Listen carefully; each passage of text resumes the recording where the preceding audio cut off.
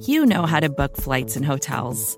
All you're missing is a tool to help you plan that unbelievable travel experience. That's why you need Viator. Book guided tours, excursions, and more in one place. There are over 300,000 travel experiences to choose from, so you can find something for everyone. And Viator offers free cancellation and 24/7 customer support for worry-free travel. Download the Viator app now and use code Viator10 for 10% off your first booking in the app. Find travel experiences for you. Do more with Viator.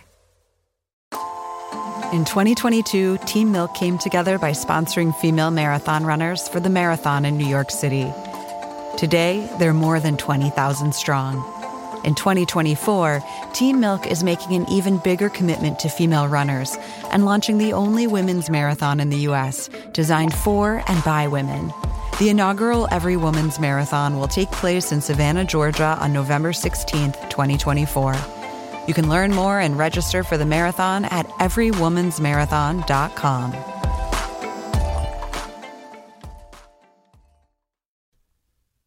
Hey, it's Max, and the show is going to start in a second. But first, I'm going to tell you quickly about a sponsor that's making it possible. That sponsor is Audible. Audible is the leading provider of spoken word stuff and mostly audiobooks in the world. There is not a better place to get your audiobooks than Audible. They have over 180,000 titles in their catalog, including many books by people who have been on the show. Cheryl Strayed, George Saunders, Ta-Nehisi Coates, Megan Daum. If you want to listen to a book, which I expect that you do since you are listening to this show, you should do it on Audible. Go to audiblepodcast.com/longform. That's audiblepodcast.com/longform. You can get started today for free. You can be listening to a book right after this show because Audible has been so kind as to give you a 30-day free trial. So go check it out, audiblepodcast.com/longform. And right now, the show, it's going to start.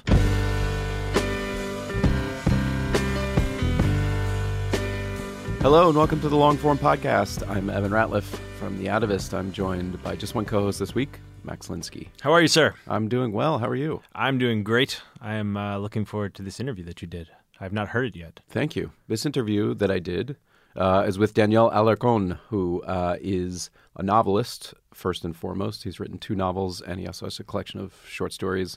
His novels are very highly acclaimed. The most recent one is At Night We Walk in Circles. And he's also the co-founder of Radio Ambulante, which is a podcast, a Spanish-language podcast that shorthand for it is This American Life in Spanish, but it's actually much more than that, I would say. This guy does so much stuff. I hope that you at least touched on, like, how do you manage to do all these things? I did try to get at that. Like, how do you decide which of these things you're doing at once? He teaches at Columbia. He writes nonfiction stories, magazine stories. He's also got 2 kids, so he's definitely juggling a lot. Putting us all to shame. Yeah, I would say that's true. Here's the thing I would say is true. If you had a business and you wanted to email a bunch of people about things going on with your business, you should use MailChimp. It's true. More than 8 million businesses use MailChimp. True. And Longform does. Atavist does. Yeah, you say if I had a business, as if you're talking to me, we do use MailChimp for our business. Everyone should. Thank you, MailChimp, for your continued support of our show. We appreciate it. And I'm just going to extend this ad into an actual true fact, which is that we use MailChimp to send people updates about our current story, which is a serialized story called The Mastermind, which somewhat awkwardly for this plug, I also happen to have written. So check it out. It's at mastermind.atavist.com. You can also sign up for email updates there, and we'll tell you when the next one comes out. The story is great. You should check it out. And if I get my wish, we will have Evan do like an infomercial for this story, so he has to walk by and be like, oh, hello, it's me, Evan. Didn't see you there. But for now, you can listen to Evan interview Daniel Alarcón.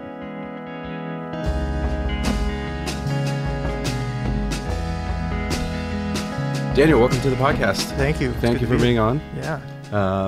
I am a big fan of your work. Going back to, you've done Pop-Up Magazine, the Live magazine, twice. One of which was a story that really stuck with me for a long time. You did a print or a written version of it too, about this prisoner who wrote was writing his memoirs. Yeah, the image is really nice. It's a guy named Beto who was part of this group of bank robbers in the 80s called Los Destructores, the Destroyers. It's in Peru. He's in Peru, yeah. And I met him, and someone told him I was a writer, and he said, I'm a writer too. And he was a very powerful guy in one prison, and he was transferred. And he told me that when he got to the new prison, he basically just brought a bag of clothes and the manuscript he was working on. Mm-hmm. And since he was new in the prison, he didn't have a bunk.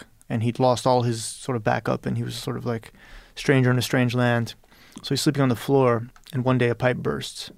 And his cell, the cell he shares, floods. And he raced up and saved his novel, which was all soaked. And so then he has his soaked manuscript, and what he did was he took over the yard in his block and spread the pages of his book out on the floor and put a rock on top of each one so the wind wouldn't blow it away. And then he sat on a brick in the middle of it, protecting his book. Mm-hmm. Because the yard is where everyone plays soccer, where, the guys lift weights, where people walk around and, talk shit. And it's like where life is lived in this particular prison and in most prisons, right? And so for someone, particularly someone new, to say, no, the block is mine today, the patio, the yard is mine, it takes a real courage, And he said anytime someone would step out on the yard and be, make some complaint about, hey, what are you doing, he would stand up, and he's a really tall, imposing guy, and he would say, if you mess with my book, you mess with me, And the take, I'm a writer. I've written a bunch of books, and I care a lot about my sentences and my prose and all that. But like, would I be willing to like defend my book in a Peruvian prison? Yeah, I think that's a litmus test. Like a lot of writers that I know would fail probably. Yeah, and also there's just so much wrapped up in it in terms of. I just remember this detail where you asked him if you could see it, and he said something like, "It's not ready." It's not ready yet. Yeah. But the idea that he's writing for some purpose that is maybe not even related to the purpose that you and I as writers, like trying to get something published or whatever, like it's his life, and it's something about the process maybe. I do think it was cathartic for him. He told me that after they would do a big hit, his crew, Los Destructores, would disappear to a beach house somewhere, like on the Peruvian coast. They would did a lot of robberies of armored vehicles. So like big heists. Mm-hmm. And they would kind of vanish and party for a week and then go back and take stock again. And he would write at these. He would write down everything that had happened, and then when they had to go, he would burn it because there was no point in like having evidence or some kind of like an account of the crime you just committed. It's really, really moving, It has stayed with me. He eventually did get me a copy of a book, and it's by hand, and it has like a hand-drawn cover. It's a really amazing artifact, and it's hard to read, like both because of its content, because it describes his childhood, and it's very, very stark descriptions of his life in prisons and all of that. But it's also literally hard to read because it's his handwriting. Mm-hmm. It's just photocopied pages of his handwriting. And some of the pages were waterlogged at some. Apparently, yeah. So it seemed. How did you find that guy? Well, I started going to prisons in Peru when my first book came out, and then something about the places I visited just stuck with me, and I just kept going back. And he was one of the people I met probably pretty early on.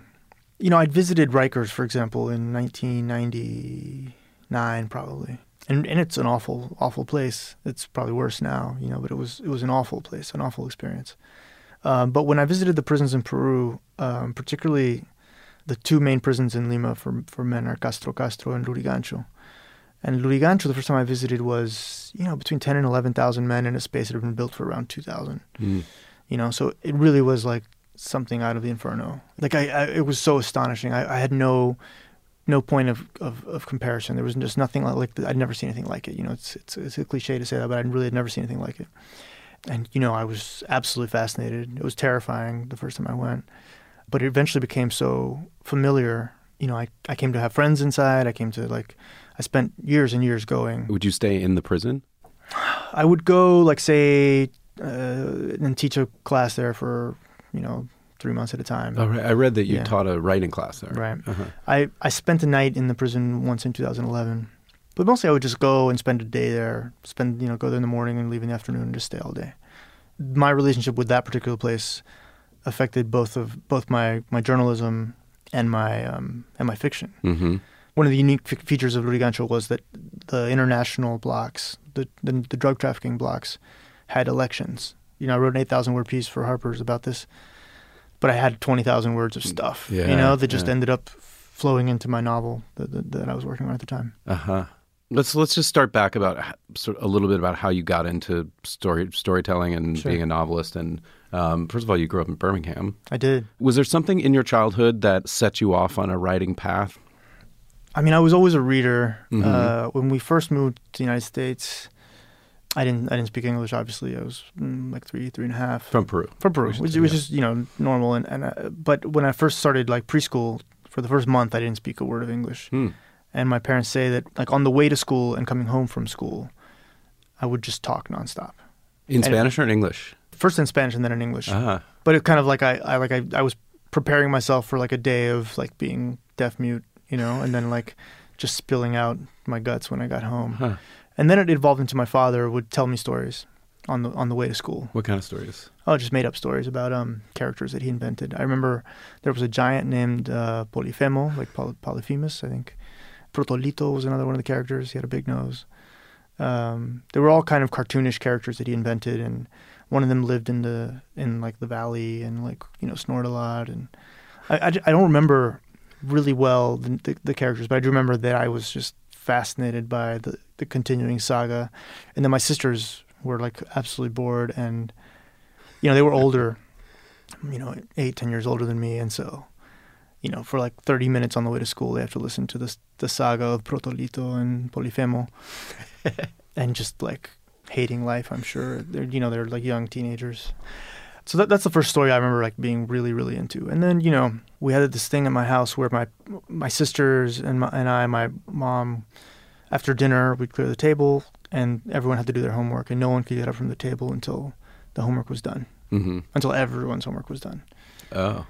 Which is, I was the youngest, so I was like done right away, and then I'm just like sitting there, and it wasn't like I could go watch TV because we weren't allowed to watch TV. I would just read, and usually I would read whatever they were reading, So I remember reading Milan Kundera when I was like 10 or something, like not That's understanding heavy. anything. It's Yeah. heavy for a 10-year-old.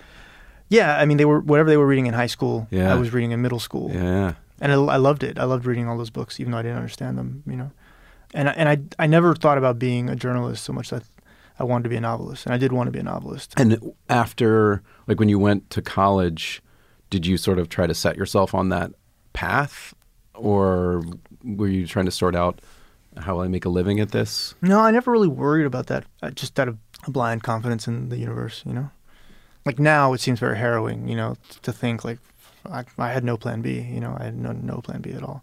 That early writing, that fiction writing, what was that informed by for you? Like where were you drawing from when you were writing those stories? You asked a moment ago about sort of important experiences or kind of moments. After college, I taught for 2 years in public schools here in New York City. Huh. And then I went back to Peru. And I had a Fulbright, and I taught photography in this neighborhood called San Juan de Lurigancho. It's the same district where, it's not a neighborhood, it's a district with like 1 million people. And it's where those two prisons are that I mentioned. And I just rented a room in that neighborhood and taught photography and hung out in the neighborhood. And, what I was doing was researching a book. I didn't know that's what I was doing, but that's what I was doing. And it's like everything I've written after that really is informed by those 8 months that I was living in that room above this like tiny little store. I was paying like $30 a month in rent, playing soccer every afternoon with the kids in the neighborhood. I was barely older than the kids in the neighborhood, so I was basically a kid in the neighborhood. Mm-hmm. Just doing everything that my friends, who were also my students, but it was like very informal teaching that I was doing, everything they were doing, with the exception of going to school. Like I wasn't going to school. Right. And there's so many things about that time there, that so many things I learned then just allowed me to know a city like Lima in a completely different way. Had you been going there when you were younger? To Lima, of course. Yeah. But to this particular part of Lima, no, because Lima's, it's a city of 8.5 million people. It's huge. There's a kind of middle class center of Lima, and then there's the rest of Lima, and that part, the quote unquote rest of Lima, is where all the economic growth has been, and all the change, and all the vitality that that makes Lima what it is today. But that's just recently. That's in the last 15 years. But when I was a kid, you would never go to those parts of the city, because they were thought of as kind of endless, slums. So the part of Lima that I knew, was Miraflores, San Isidro, San Borja, Surco, like 4 districts, San Miguel maybe, like that's it. And you'd go to the center, to do tourism and see the cathedral and stuff like that. You wouldn't cross the river north. You wouldn't go to the Rimac unless you had family there, You wouldn't go to La Victoria because you would, you might get robbed. And you certainly wouldn't go to San Juan de Lurigancho because the entire district was thought of as a prison, It's like one giant prison. In the popular imagination, San Juan de Lurigancho, the district, and Lurigancho, the prison, it's like the same thing. And it had such a bad reputation. I remember my students, my friends, would tell me that when they were applying for jobs, they would borrow someone's address. Because if you put, I'm from Lurigancho, you put, your address and says Lurigancho, it's like you're writing from prison, Once you've had that experience of living there, the prison, other places, can you then sort of just use that as a jumping off point? Or do you actually go say, I want to actually spend some time in this neighborhood or this restaurant because I want to write about a fictional restaurant like that one? No, I've always been bad about that. I've always been bad at actual research when it comes to novels. And I'll give you an example. My second book, And Now We Walk in Circles, has a lot to do with the theater. I went so far when the protagonist studied at the National School of Theater in a city like Lima, and I went so far as to call the school and ask if I could sit in on classes. And at the first, let me transfer you, I just quit. The smart thing would have been just to show up. But there is when it comes to novel writing, almost principled laziness that I have when it comes to research, because I sort of want it to happen organically. And it has, basically all the leftovers of all the journalism I do ends up in my fiction somewhere. Yeah. But if it's I'm going to spend 3 months going to classes at the School of Theater, it's I can't be bothered, I find it really difficult to do. There's just some kind of block. But your books also, they're not anchored in extreme realism. It's a fictional place in that novel. It's a country, but the country's not named. So it's not trying to really exactly. nail down the details of what happens in that particular drama school. Yeah. Right? Yeah. And also I've been to enough workshops that, I feel like I know that world, Yeah. Right. Yeah. You can evoke the feeling of being in a class like that. Yeah. The feeling of putting your work up and standing naked before your peers and having them destroy you. Yeah. That an MFA thing. Yeah. I know all about that. Yeah. Where did journalism first come into it? I've always loved to read long form. I remember reading Harper's a lot in the 90s, and they really let writers be writers. All the pieces sounded different. Yeah. They really let people's prose style come through, and I appreciated that about the magazine back then. And so it was my dream was to write for Harper's. I read some piece that I liked, and I met the writer. It was Tom Bissell had written a piece for Harper's, and I was like, "Hey, who was your editor on that piece? The piece was fantastic." And he said, "Oh, Bill Wasik." And I was like, "Hey, I have an idea for a story. Can you connect me?" I remember, it was Tom, and I asked him, "Hey, how do you write a pitch?" I'd never written a pitch before. He's like, "Basically, you have to answer 2 questions, what the story is and why you're the person to write it." And I was like, "Oh, cool, I can do that." So I wrote a 2,000-word pitch. I teach at the J School at Columbia now, and if my students wrote me a fucking 2,000-word pitch, I would just freak out, Bill Wasik, God bless him, read it. Was this the prison elections? No, this was my first piece, which was on the Peruvian elections in 2006, where the current president of Peru, Humala, was running for the first time as kind of an outsider, ethno-nationalist, a kind of radical figure, really aligned with Chavez, super interesting election. And that's when Bill sent me down there, and I remember very well. I remember where I was standing in my living room in Oakland at the time. That moment when you get they're like, "Yes, your pitch has been accepted. Let's go. Let's make the plans." Just absolute euphoria, and then panic, that comes immediately after. The euphoria lasted 35 seconds, and then I was like, "Oh shit! Now I have to do this." Was your panic more in the gathering the information or in the writing? Everything. My panic was just a complete and total panic. And I got to say, actually, I kind of forgot this, I guess, but it wasn't my first long form, but it was my first long form in English because I'd been writing for Etiqueta Negra already. Oh, yeah. We should describe that magazine a little bit because people may not know it. Etiqueta is kind of like the Peruvian New Yorker. Mm-hmm. That's the way it's sort of thought of itself for years, with sort of more playful design, so it's not so static. And Julio, who's the founding editor, I met him after I published my first piece of fiction, my first story in the New Yorker. He contacted me and he was like, "Hey, you want to write for us?" And I was like, "Sure." And that's where I sort of started playing with the form. Uh-huh. There was like less pressure in some ways because there was like no money involved really. It was fun. I wrote a piece about the Mall of America. The Mall of America is a terrible place. I've never been, but there's a roller coaster inside, right? There's a roller coaster inside. I wrote it. I ran around a couple times. I got my portrait drawn at the Mall of America. I went to church at the Mall of America on Sunday morning. It was the whole thing, but I had no guidance. Didn't really know what I was doing. But I think it was important in the sense that I'd done a little bit, enough of it to know sort of the basics. And then before I went, Bill gave me this pep talk and was like, he must have sensed that I was like shitting myself. It was like, "Look, man, just go and like write down everything, talk to everybody, and like don't be scared." So I did. Are you naturally able to go up to people, connect with them, talk to them? Is that something that was difficult for you to? It's terrifying. Yeah, it's absolutely terrifying for me. I mean, I was a public school teacher. That sort of disabused me of the notion that I'm shy, and like, because you can't be a shy 10th grade English teacher in New York City. You have to control the classroom. And whether you do it because you know a lot or whether you do it because you've studied techniques of classroom management, which I had not, or whether you do it because you're just like, whenever the kids are trying to be funny, I'm going to be funnier and let them know they can't fuck with me. Like that was my route. Was like, the third one? The third one, yeah. Uh-huh. I was like, oh, you guys think I'm the young teacher you can fuck with? Like, no. And I stumbled on that solution only because I didn't have the other two as options. So I was like, okay, I'm good at this. I can play in a situation. But having said that, like, when it comes to just cold calling people or like cold approaching people, one of the most important scenes and how that piece ended up working was because I was on a bus, and when the bus happened to go by this place I'd seen on the news the previous day where there'd been some kind of fiasco at this campaign headquarters, and one disaffected group of his party had taken it over. And I saw that the bus was going right by it, and I was like, oh shit, I saw that on the news last night. And they let me off, and I crossed, on this overpass and went down and just walked right in. Like no one noticed me. And then I was like, shit, I'm here. What do I do? And I just kind of sat in a corner doing what Bill told me to do, which is write down everything until like somebody came and said like, hey, who are you? And then I was so relieved, so relieved. And I was like, hey, I'm actually, like Daniel, I'm trying to write this report. And, who are you?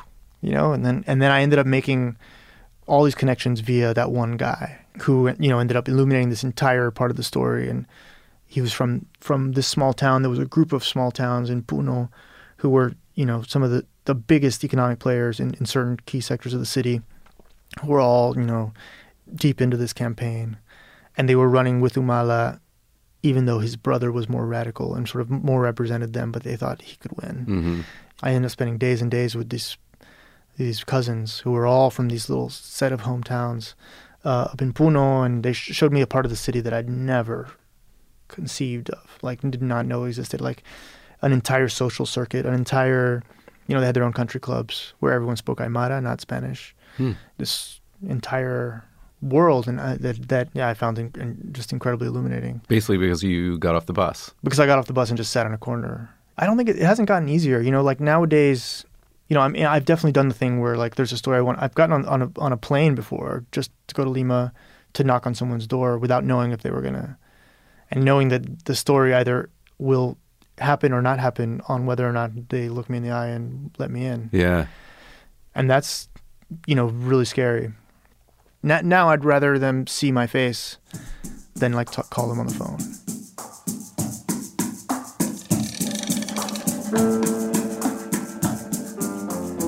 Hey, it's Max. I'm going to put these gentlemen on hold for a moment and tell you about a sponsor that is sponsoring our show. That's why I'm telling you about it. The sponsor is Home Chef, and Home Chef is going to make it easy for you to make restaurant quality meals, RQMs, as a friend of mine says, right at home in less than 30 minutes. They deliver fresh ingredients right to your house, and they deliver recipes, and you can make these fantastic meals. I've been telling you about them on the show. I'm going to tell you about them again. Here we go. rustic vegetarian tart with spinach, roasted red peppers, and goat cheese, maple miso glazed salmon with Brussels sprouts and apple, or even a Parisian bistro steak with creamy potatoes and green beans. You can make these meals in your house in less than 30 minutes because Home Fresh is going to deliver everything you need to do it, including step-by-step instructions. These are meals designed by chefs. They're delicious. They're elegant. They can be gluten-free if you want them to be. They can be vegetarian if you want them to be. Low-cal, low-carb, whatever you need. Home Chef's got it. They're going to deliver it to your house, and you're going to make the meal yourself in under 30 minutes. And if you go right now to homechef.com/longform, that's homechef.com/longform, and then use the promo code longform at checkout, and you'll get $20 off. Pretty good deal. Start making RQMs. Thanks, Home Chef. Let's get back to these guys.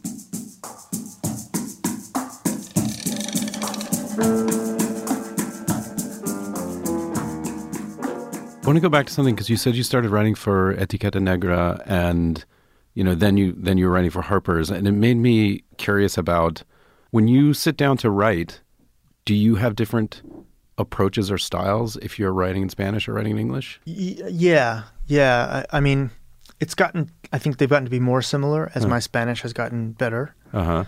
Keep in mind that I did all of my education in English, and when I was 18, my Spanish was pretty miserable. It was like domestic Spanish, like, "Hey mom, I'm hungry, what's for dinner?" I was unable to have like conversations about politics in Spanish, unable to have like high level conversations about literature in Spanish. Was that at some point in your youth like a choice, like you didn't want to, or you were rejecting something, or you just didn't? I think it was I think it was a combination of a couple of things. I think it was that the worst years of the war, the years after my uncle disappeared, the years when there were car bombs every night in Lima and power outages every night in Lima, coincided with the years of my adolescence, basically when you're pulling away from your parents anyway. And I was just being a regular, normal American teenager. Yeah. Can you talk about what happened to your uncle? Yeah, my uncle was a union leader, part of a really far left party in Peru in the 80s. He disappeared in December 1989. Mm-hmm. And his disappearance hung over my entire childhood, from 89 until many years later. And one of my first, right after college, I went and spent 3 months trying to find him, And I guess I was thinking that I was going to write that as nonfiction. Mm-hmm. But then the more I talked to people, the more I realized that a lot of people were not telling me the truth. And so I ended up writing kind of a composite story as fiction, which appears in my first book. And then my first novel, Lost City Radio, is kind of an even further developed version of what might have happened to him.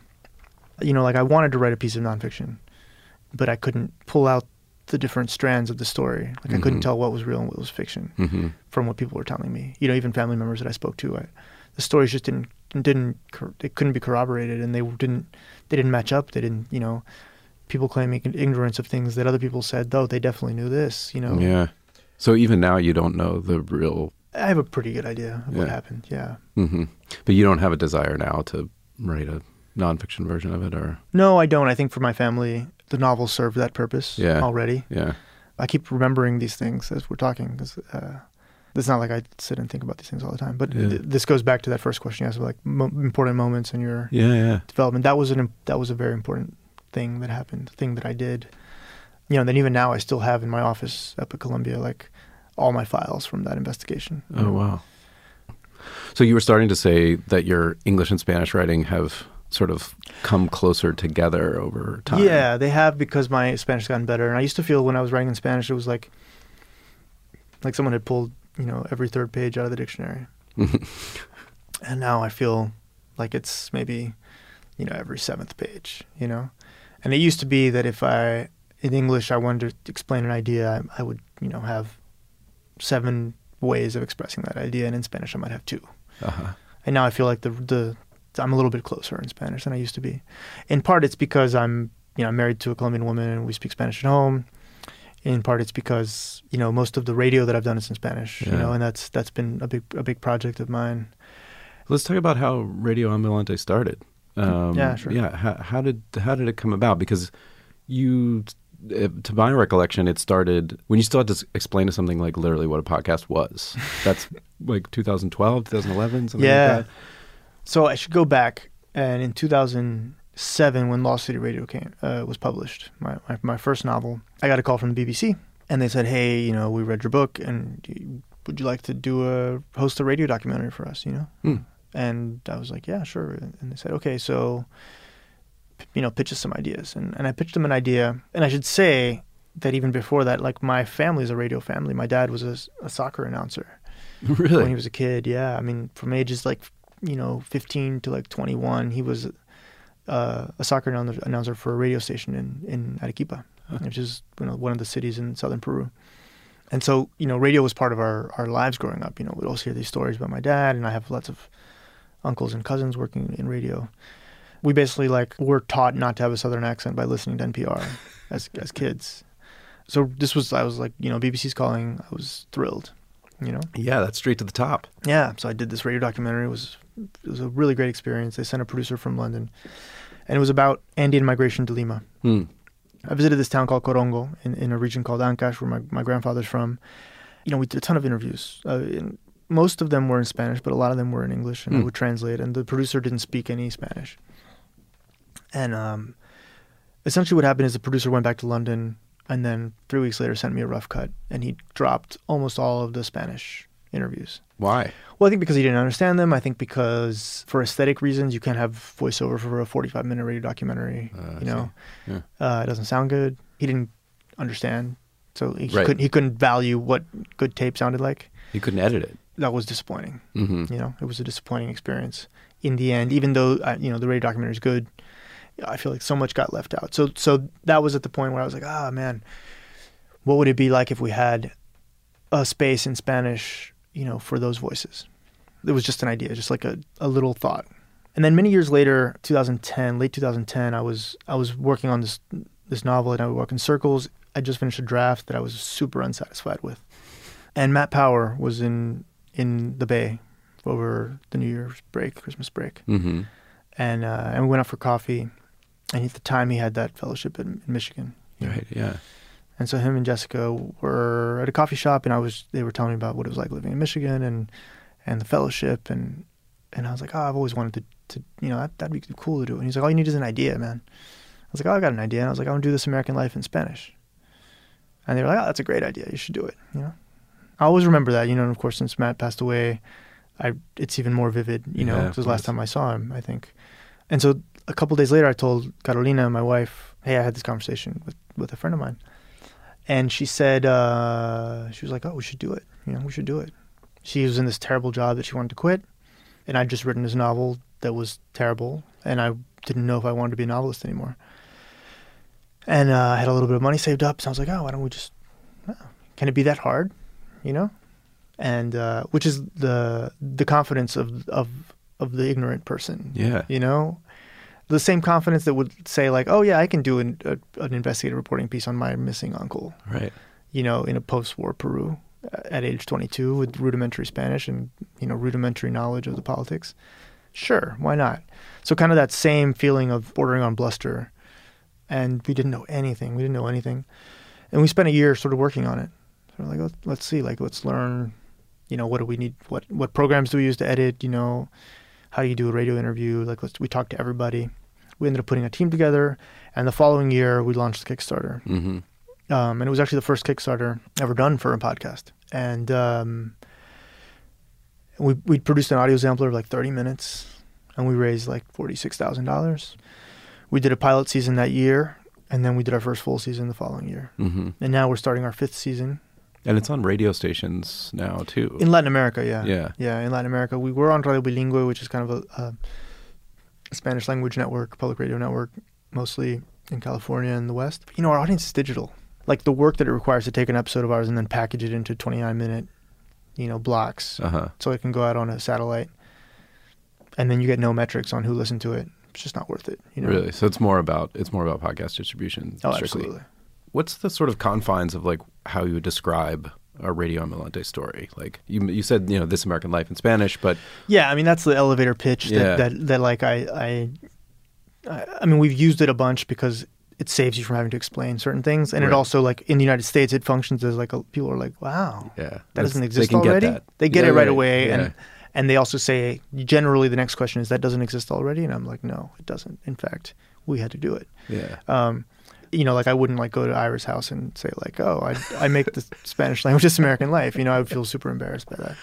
I think we differ from those shows in a few ways, but we're certainly inspired by some of the great shows that I'm sure a lot of your listeners listen to too. Radiolab and Spring of Life, all the Gimlet shows. Yeah. How would you say it's different? I would say it's different in that the very nature of trying to tell stories for a Latin American audience, where we'll do a story from Dominican Republic one week, and from Guatemala the next, and from Chile the next, and from Mexico the next. It's like we all speak the same language, but those are such different places, right?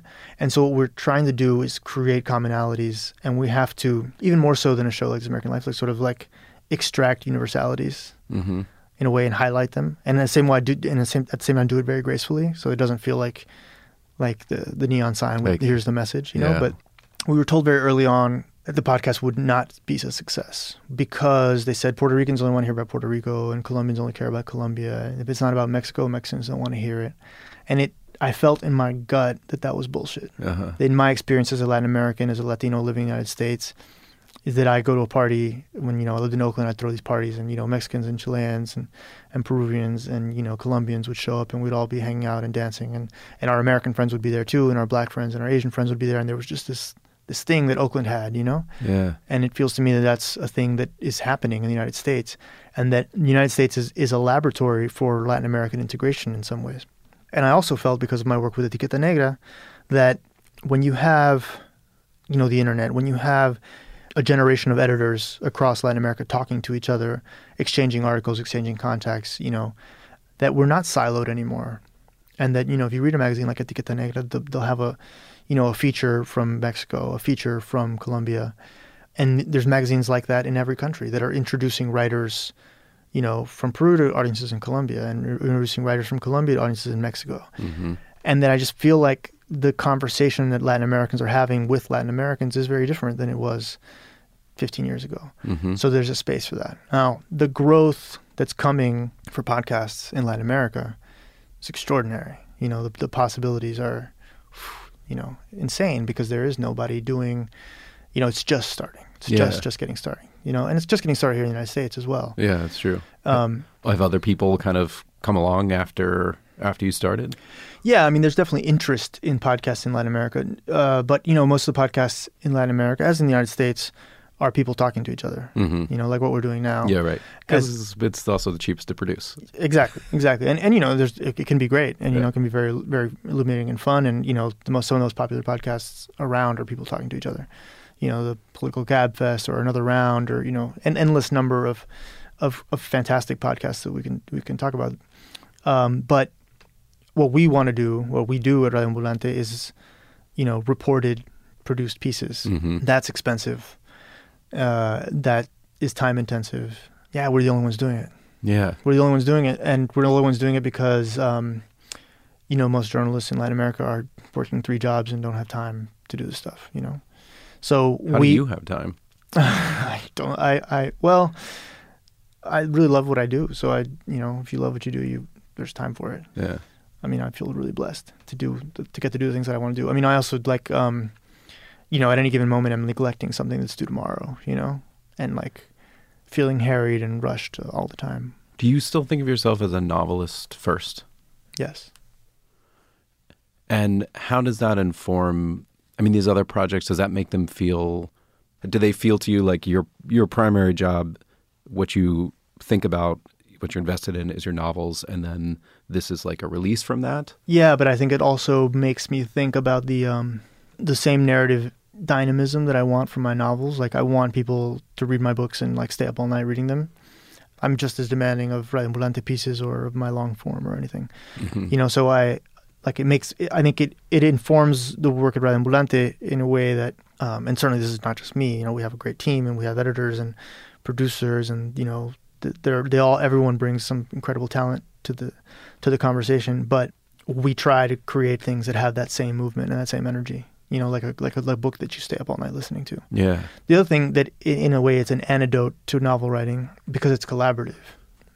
Like novel writing is you and the blank page and just you. maybe every 6 months you show, a chapter to a friend or something, just so that you can be reminded that there's a reader out there. But mostly it's just you, and it can be you for 5, 6, 7 years, You've done some collaborations in different cases with like Reply All and a thing with Radiolab, I think, at one point. And just listening to those, it just struck me, I don't know how this translates from a business perspective, but like you have such an advantage because like you can speak to a population that those people can't speak to. And like you could still do the story with the Reply All people. Yeah. That's like, was a brilliant story. Like that was fun. Yeah. Incredibly riveting story about this woman who launched an entire political revolution on Facebook. But like you have something they don't have, which is you can speak to an entirely different audience about that same story as well. It just seems like in terms of like where everything is going, like that would be a huge advantage. Yeah, there's a couple things I think that work in our favor.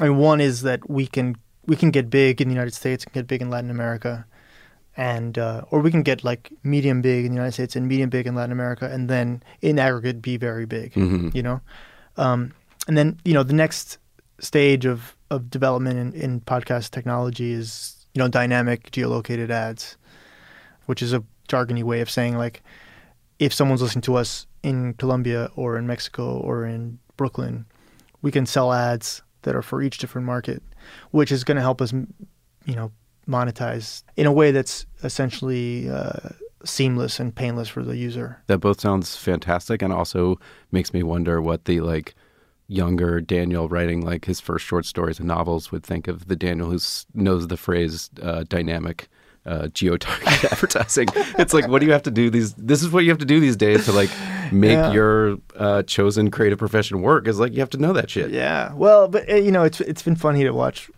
myself get to know sort of like this market that or this industry that I knew nothing about. And then being able to compare and contrast it with like the literary scene and like publishing and all that, radio people are so nice, generally speaking. Podcasters, radio, and public radio types. All of this is just like in a way that like the literary scene, can sometimes isn't. I should say. But a polite way to put it. Yeah, and I'm not sure why that is. But in terms of the creative tribes, I found radio people to be really collaborative. Genuinely like happy when other people have success. And maybe it's because we're in Spanish, so no one feels like we're competing with them. Mm-hmm. But like. When we pitch ideas for collaboration to any of the big shows, they're always interested, and then when we have some success, everyone seems like genuinely happy for us, and like people respect us. People who they're like, I love Radio Ambulante. I don't speak a word of Spanish. So you're like, why do you love it exactly? But whatever, no, it's great. We love the idea of it. Yeah, they love the idea of it. Which is it's better than them not loving the idea of it. Yeah. Where in the literary world, like I've definitely been at those like New York, dinner parties or cocktail parties where like, after the second bottle of wine, people are like talking shit about other writers who didn't deserve this prize and how could they sell that many books? Readers are stupid. Editor this. At which point I'm just like super bored. Like I don't want to be in these conversations that are all catty and. Did you face that at all? Because you were one of those New Yorker like X under Y, 40 under 40 or 30 under 30 kind of things. 20 under 40. 20 under 40. Yes. Should be 40 under 40. That sounds I think better. It should be like 20 under 5'7". My friend Robbie always says that we should do the list of short American writers. But I imagine as someone who you went to Iowa Writers Workshop and like that's what a lot of those people are aiming for in their minds probably is to have that. Mm-hmm. And then did you experience any sort of like, oh shit, now I have to be that guy, or now people have put me in some box that's sort of like that? No, because when that came out, it was happened in 2010, and I was in the middle of that terrible draft of that novel. A draft, by the way, that I ended up throwing in the trash can and starting over in 2000. So that draft did not lead to the novel. I mean, it did. It was like 3.5 years of throat clearing. Yeah. But I threw it all out. I kept like 8 pages and then wrote it again. Like there was no way it could have gone to my head because I'm in the midst of this terrible creative crisis. There was in the midst of this kind of depression of like, there's no way I'm a fraud. I shouldn't be a writer. So my own self-doubt at the time of that like big reveal of like, oh, the 20 under 40 was so intense and overwhelming that it drowned out any other voices that I might have heard of people being catty or whatever. Yeah. I couldn't give a shit about people being catty because in my brain I was like, I'm a fraud already. So it's like, what do I care if someone else says that? I agree with them, you know? Right, they're right. How did you get out of that? I started a podcast, you know, like something totally different. I pitched the piece about the prison election in Peru, just set it aside for 6 months. Mm-hmm. The decision to throw it away was, I think, a very difficult decision, but something I'm really proud of, you know, because, you know, it was a 400-page draft. It's a lot. That is so much has been poured into something like that to throw it away. Yeah, I mean, you know, it's on my computer somewhere. You know, it's not like I didn't like throw it in the fire in place. Yeah. You know? But it's gone in the sense that I was like, no, starting over.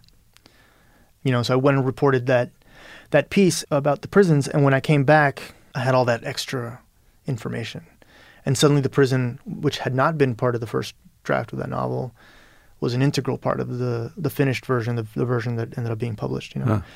That to me sort of like ratifies the decision. You know, it was just whenever I'm having trouble with fiction, just put it aside and go out into the world, you know. Go put yourself in a place that's uncomfortable and see what happens. And I do feel like the pressure of being stuck with one project and you know, hitting that wall again and again and again isn't as useful as sometimes people make it out to be, you know. You know, I think sometimes it's better to set it aside and put yourself somewhere else, you know?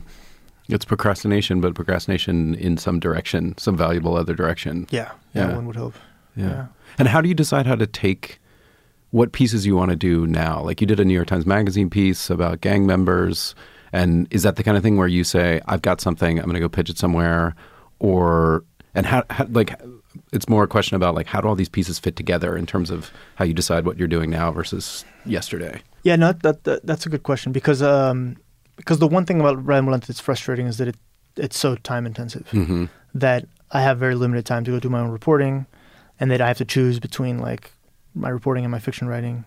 And because my role at Red Ambulante is essentially as the sort of like editorial director, you know, like you know, working with a team of really smart people trying to figure out the direction of the show, and also working on individual scripts. But you know, I'm the last person who sees the script, you know, before they go into the studio.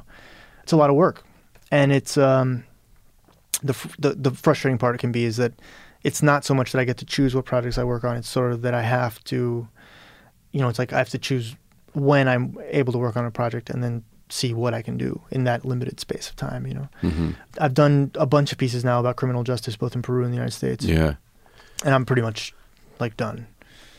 I just finished a piece for Pop-Up magazine that's sort of set in that same world of like Central Valley, former gang members. And it was tough to report, and I don't want to do that world again. Yeah. You know, like I've learned a lot, and it's a very, very interesting world, and it's a very troubling part of, you know, American culture. Like it's just, and it's, you know, I could talk to you for an hour about why I think it's almost like we designed that to happen. You know, as a political economic system. You know, it's like we need disposable lives, and we need something to sop up those disposable lives, and that's prisons and gangs. But I'm also like, I want to do something else, man. You know, like I have a book of stories I need to finish this summer. I'm doing a translation of a book. Fiction or nonfiction? A really fantastic, incredible book of letters. Oh. Letters that this Colombian painter named Emma Reyes sent to her friend in Bogota in the 70s and 80s, telling her life story, almost like a novelized memoir told through letters. I can't believe that I'm doing it. You know, like I was reading it and I made the mistake of tweeting out like, I really want to translate this book, and then before I knew it, I was signing a contract. I was translating this book.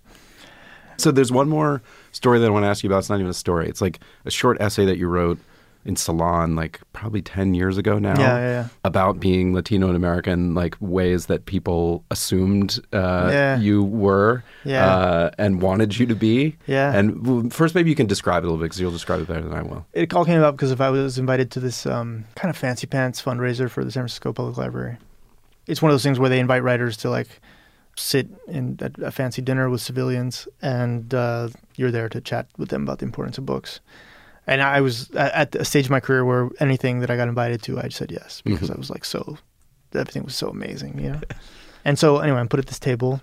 I looked at the time like I was like 16 years old. You know, I looked so young. So I think all the people on the table were disappointed that they weren't sitting with Tobias Wolff, you know, but they're sitting with me. And so this woman sitting next to me, and she's like, what's your name again? And I was like, oh, Daniel Alarcón. She's like, oh, that sounds like this word in Spanish. What is that? No, she's like, is that like Al-Qaeda? You know, and I was like, no, it's nothing like Al-Qaeda.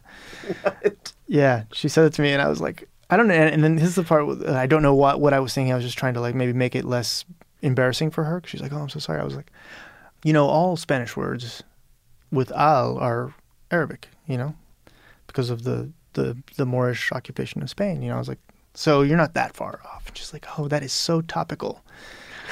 That's what she said to me. I'm like, huh, great. And she started telling me, she you know, this is something that always happens to me, or happens, I think, to Latinos all the time. It's like, you're Peruvian, and they'll say, oh, my sister's roommate, you know, went to Guatemala. And I'm like, so the fuck what? Like that's nowhere near Peru. It's like, you know, it's a thing that happens, and now I just don't even notice it. I'm like, okay, that's terrific.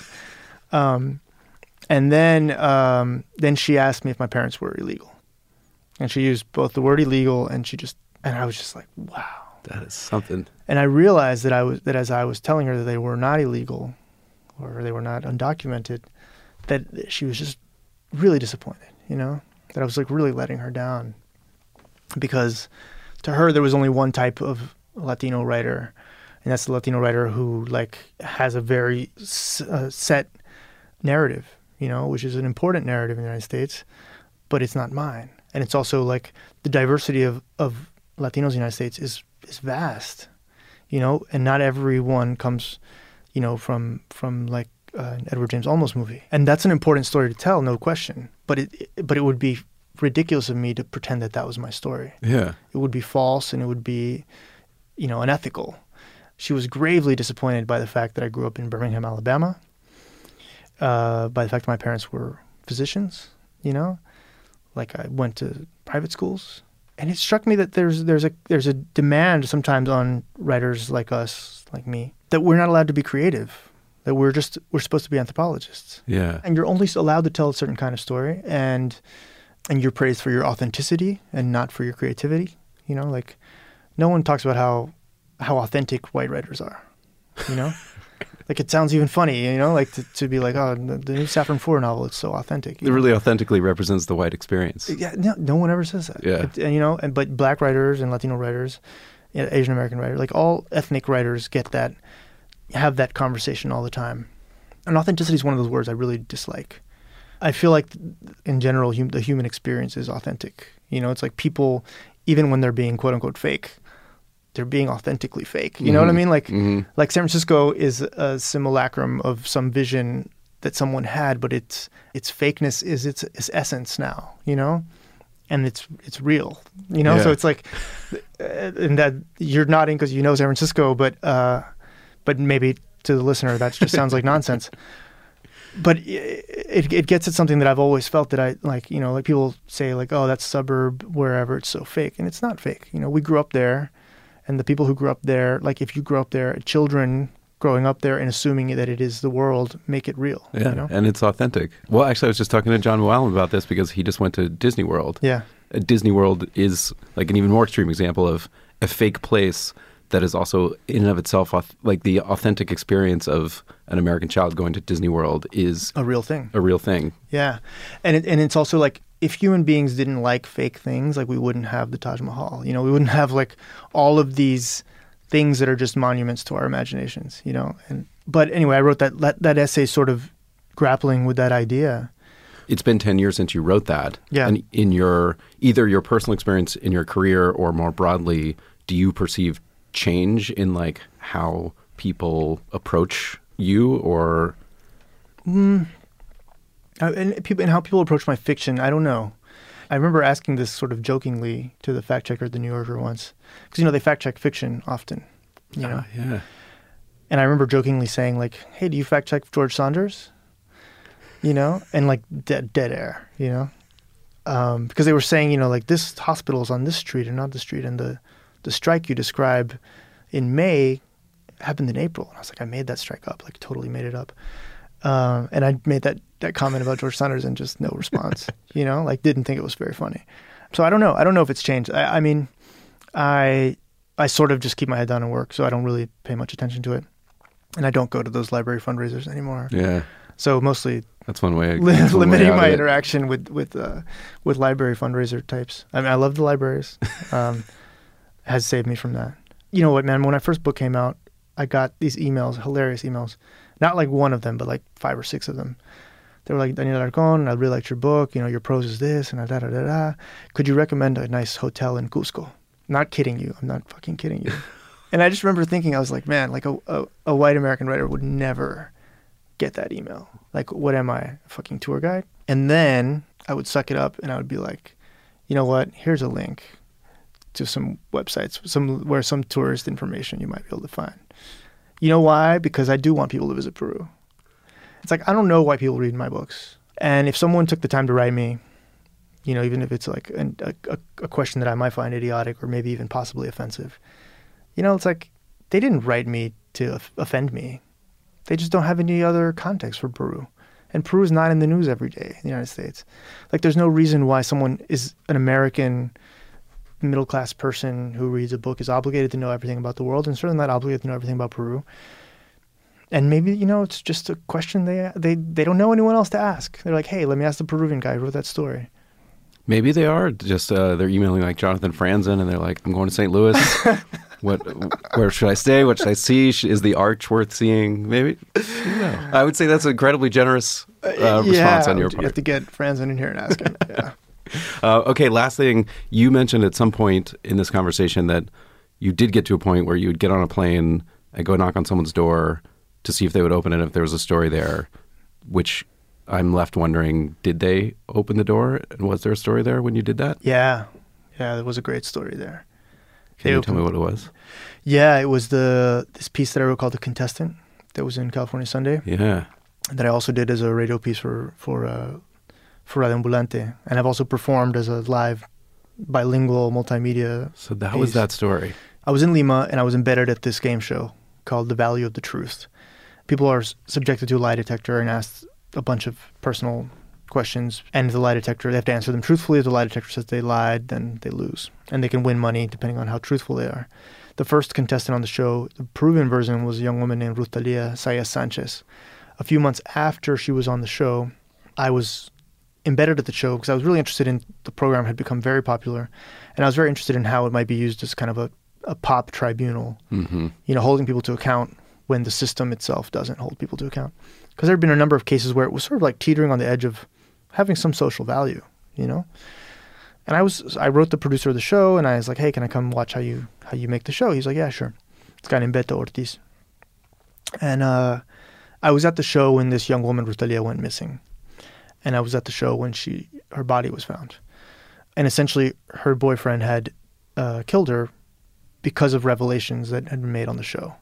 And he felt he was owed part of the prize money. And she has sort of been dragging her feet in paying him, or didn't want to pay him, I don't know. Mm-hmm.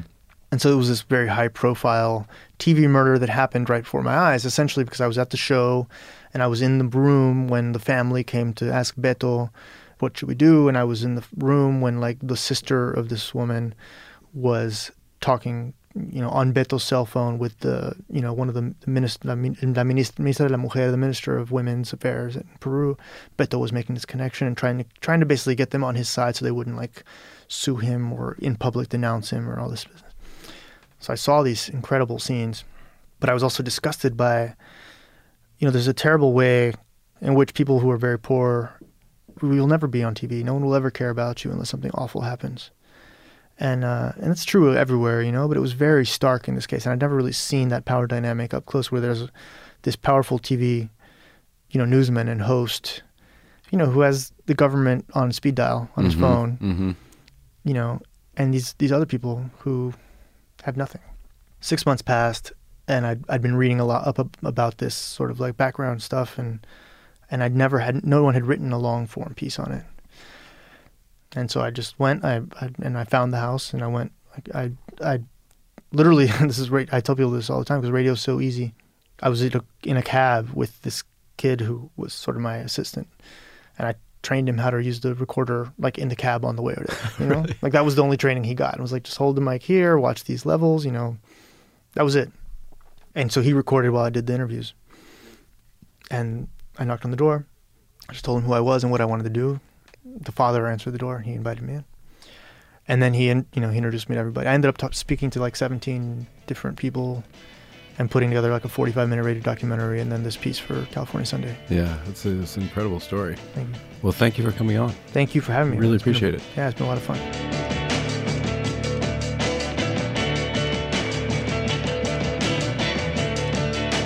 That's it for this week's Longform podcast. Thanks so much to Daniel Alarcón for coming on the podcast this week. I'm Evan Ratliff, co-host of the Longform podcast, along with Max Linsky and Aaron Lammer. Thanks to them. Thanks to our editor, as always, Jenna Weiss-Berman. Thanks to our intern, Courtney Harrell.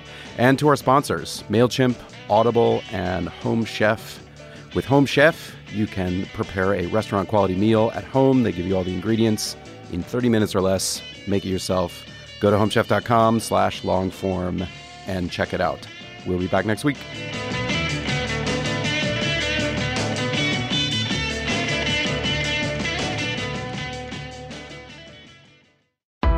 Why do you run?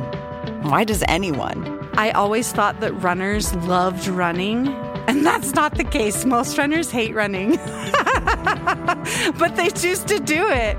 In the new docuseries Running Sucks, brought to you by Team Milk, Abby Ayers learns why women runners everywhere are driven to go the distance. It really is about taking my power back and proving myself wrong. Team Milk is about fueling women's performance and helping them along their marathon journeys. You can sign up now for the inaugural Every Woman's Marathon taking place in Savannah, Georgia on November 16th, 2024. Learn more and register at everywomansmarathon.com.